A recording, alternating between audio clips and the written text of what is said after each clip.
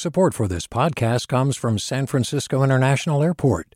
At SFO, you can discover award-winning flavors and unique shops all before takeoff. Learn more about what's at SFO at flysfo.com. Hi there, I'm Rand Abdel Fattah from Throughline. If you're listening to this podcast, you know that KQED produces exceptional storytelling that keeps you informed, inspired, and entertained. Their podcasts cover issues from your neighborhood to the entire country and everything in between. Support this work today. You can help us continue to bring quality podcasts to your ears. Just head to donate.kqed.org/podcast. That's donate.kqed.org/podcast. From KQED. I am driving in Vallejo, looking for some gas, and the marathon here is at 5:55, which I guess that's better than the Shell, which is 5:79. This sucks. But for people who drive for work, like for Uber and Lyft, this has got to suck way more. Drivers like me, we're paying more at the pump, taking less home, greater expenses, which means basically cutting back on other costs in our life. I'm Devin Katayama. Welcome to the Bay. Local news to keep you rooted. Today, what gas prices mean to ride service drivers right now.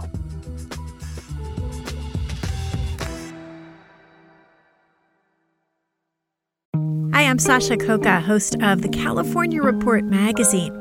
Every week, we bring you stories about what connects us in the giant, diverse Golden State. Because what happens in California changes the world. I love this place. We were once seen as like the place to be, California. The land of milk and honey. That's where you go to Sunshine State, but we just have challenges right now. KQED's California Report magazine. New episodes drop every Friday, wherever you get your podcasts. Hey, it's Avery Trufelman, host of Articles of Interest, and I've got to say, I've been a fan of KQED ever since I was a little kid, and I would come out to San Francisco to visit my grandma. It was just what we'd always turn on every time we got in the car, every time we were making dinner and turning on the radio. It was always KQED. And then over the years, I've become a massive fan of KQED podcasts because this is local reporting at its best. These are answers to questions you've always wanted to know, interviews with exciting, unusual voices, necessary journalism, all told with love and care and artistry. And did you know that a majority of KQED's funding actually comes from members? It's just people like you and me supporting the programs they love, while also getting access to cool events, behind-the-scenes footage, and so much more. If you want to sign up and be a part of this amazing community, visit donate.kqed.org/podcasts to become a member today. That's podcasts with an S. Thank you for listening, and thank you for your support.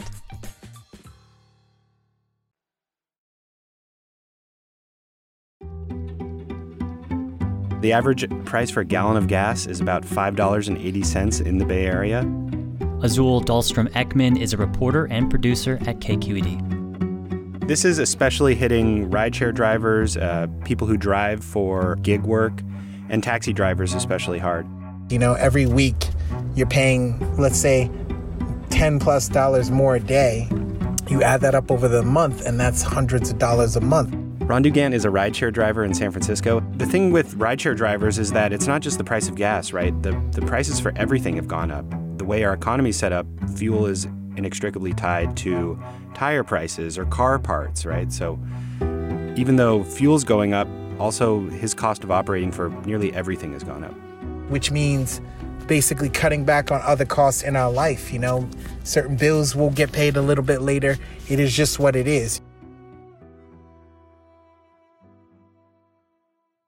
Let's talk a little bit about why Uber and Lyft drivers are in this particular position. What can you tell me about that? It all kind of goes back to Prop 22, where basically it says that rideshare drivers or gig workers are independent contractors and not employees. The interesting thing is that even though they're independent contractors, they're not allowed to set their own rates. So although you might hire a plumber or an electrician, or let's even say a software engineer at your company as an independent contractor, they would come in and set their own rates and say, my time is worth $80. And if their prices for operating went up, let's say for fuel, they would then incorporate that into the price, pass it off onto the consumer.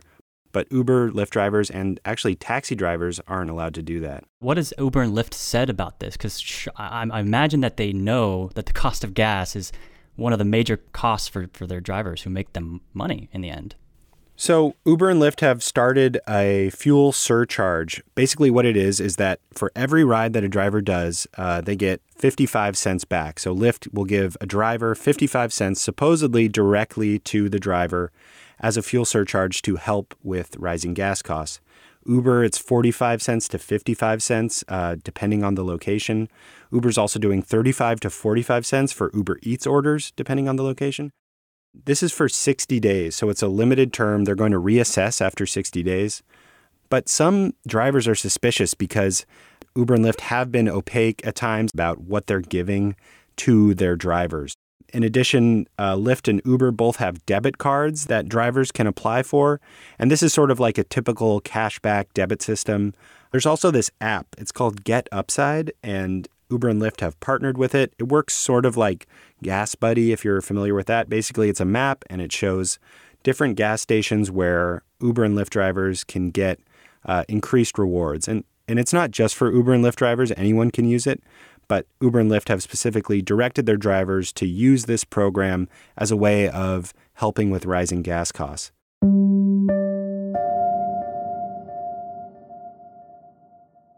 So what are some Uber and Lyft drivers saying about these options that Lyft and Uber say are available to them to help them out with gas? Yeah, so I talked to a representative from Rideshare Drivers United, and he flat out told me it's a joke. He says the IRS estimates 58 cents a mile is the cost of operating a car. So basically what they said is that they're giving us the cost of what it takes to drive a mile when, let's say, for example, you're out partying in San Francisco and you take an Uber back to Oakland. We know that that's going to be a 15, 20-mile trip, right? So they're saying that this is really not enough. Excuse my language, that's total garbage. So I talked to Sergio Avedian. He's a driver, but he's also a senior contributor at The Rideshare Guy, which is a blog that talks about all things rideshare. It gives advice to drivers, and it talks about trends in the industry. He said that the gas stations that are partnered with Get Upside typically charge way more, and he makes better savings just going to gas stations he would normally go to. So that 20 to 25 cents on the first 2 tankfuls of gas is not going to do anything. I don't even bother using it. Again, it's this sort of thing where Lyft and Uber are saying you can save money by spending more money, but it's not really working. So what do drivers say that they need right now? Drivers are saying they need to increase rates. They say that they want a higher base pay. It's egregious to not raise our base pay. Ron Dugant said he gets less than a $5 base pay. He says that's not okay and that he wants to get more. I mean, anything less than a $5 minimum base fare for a driver which is the norm right now, less than a $5 minimum at this point. It's glaringly wrong. I think that increasing base pay, but also increasing the rate at which they're paid. Rideshare drivers get a per mile rate that's added on. I think they're also looking for an increase in rates. I'm also thinking about taxi cab drivers, right? Are they in essentially a similar position? Because I imagine this is also hurting them as well. Yeah, so I talked to Mark Gruberg. He's a taxi driver, and he's also a member of the Taxi Workers Alliance here in San Francisco. After the rental of the taxi, which is the biggest expense, fuel prices would be the next expense. Taxi drivers' rates, like Uber drivers or Lyft drivers' rates, they're not allowed to control them, right? But in the taxi driver's case, they're controlled by SFMTA, the transportation agency. And so SFMTA controls how much a taxi driver can charge. Their fares haven't been raised since 2011. I talked to Mark Gruberg. He said, although he's been hearing a lot of grumblings about, we need to increase rates and things like that, they haven't come to the SFMTA asking for a rise in rates yet. It's a public process. They will have to hold a hearing. Nothing like that has been scheduled because, this latest blow is very recent. But I suspect that this conversation will come up. They're a little hesitant because right now they're competitive with Lyft and Uber because they haven't raised their rates. And, seeing the devastation that rideshare has had on the taxi industry, they're really hesitant to do anything that would discourage riders from using taxis over rideshare at all. How have drivers reacted to the fact that gas is more expensive and there are so few options? The Rideshare Guide did a survey of 325 sources, so take it as you will. But basically, the survey found that 53% of drivers are driving less or not at all because of higher gas prices. So they really don't have a lot of recourses.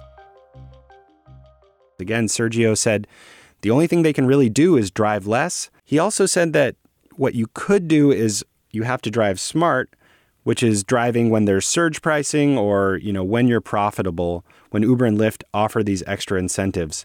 Such as, only morning rush hour, evening rush hour, drive on the weekends.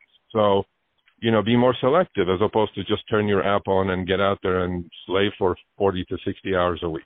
He said it's not going to be profitable for you anymore. These drivers are increasingly losing money when they're working. We've talked about how little power drivers have in this situation, but do they have any kind of power? Uber and Lyft drivers especially seem to have very little recourse in terms of what they can do in terms of these rising gas prices. Because they're not employees, they've had problems unionizing, so they don't have any official representation. They've formed associations, independent associations like Gig Workers Rising or Rideshare Drivers United. But again, these don't have the same bite as a formal union would. There's surveys that are going around asking Uber and Lyft to raise rates and base pay. It's collected nearly 10,000 signatures, so there's that. Short of the surveys or joining these associations and not driving, that's really all they have.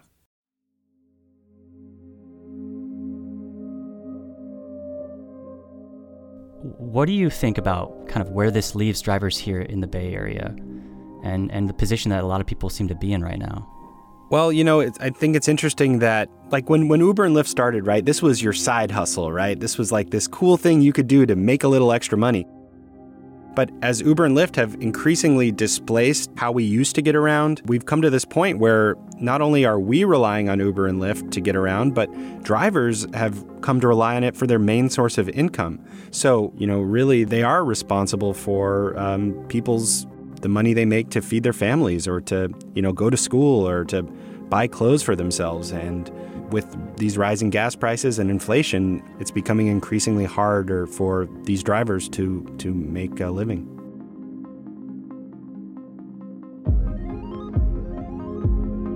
Azul, thank you so much. Appreciate it. Thanks, Devin. That was Azul Dahlstrom-Ekman, who reports and produces for KQED. Also thanks to Maria Fernanda Bernal, who helped report this story and get some of the audio that you heard. This episode of The Bay was cut by Alan Montecillo. Maria Esquinca added the music and the tape. I'm Devin Katayama, and this is going to be my last episode filling in. It's been fun, and thank you all for having me back. See ya!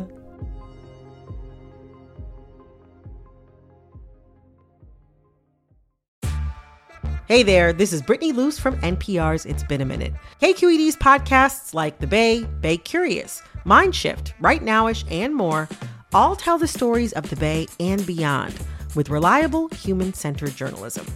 They aim to inspire, make you think, entertain, and expand your understanding of the place you call home. Here's how you can support podcasting at KQED. Showing your support is easy, and you can join Brittany in supporting KQED Podcast too at donate.kqed.org/podcast. That's donate.kqed.org/podcast.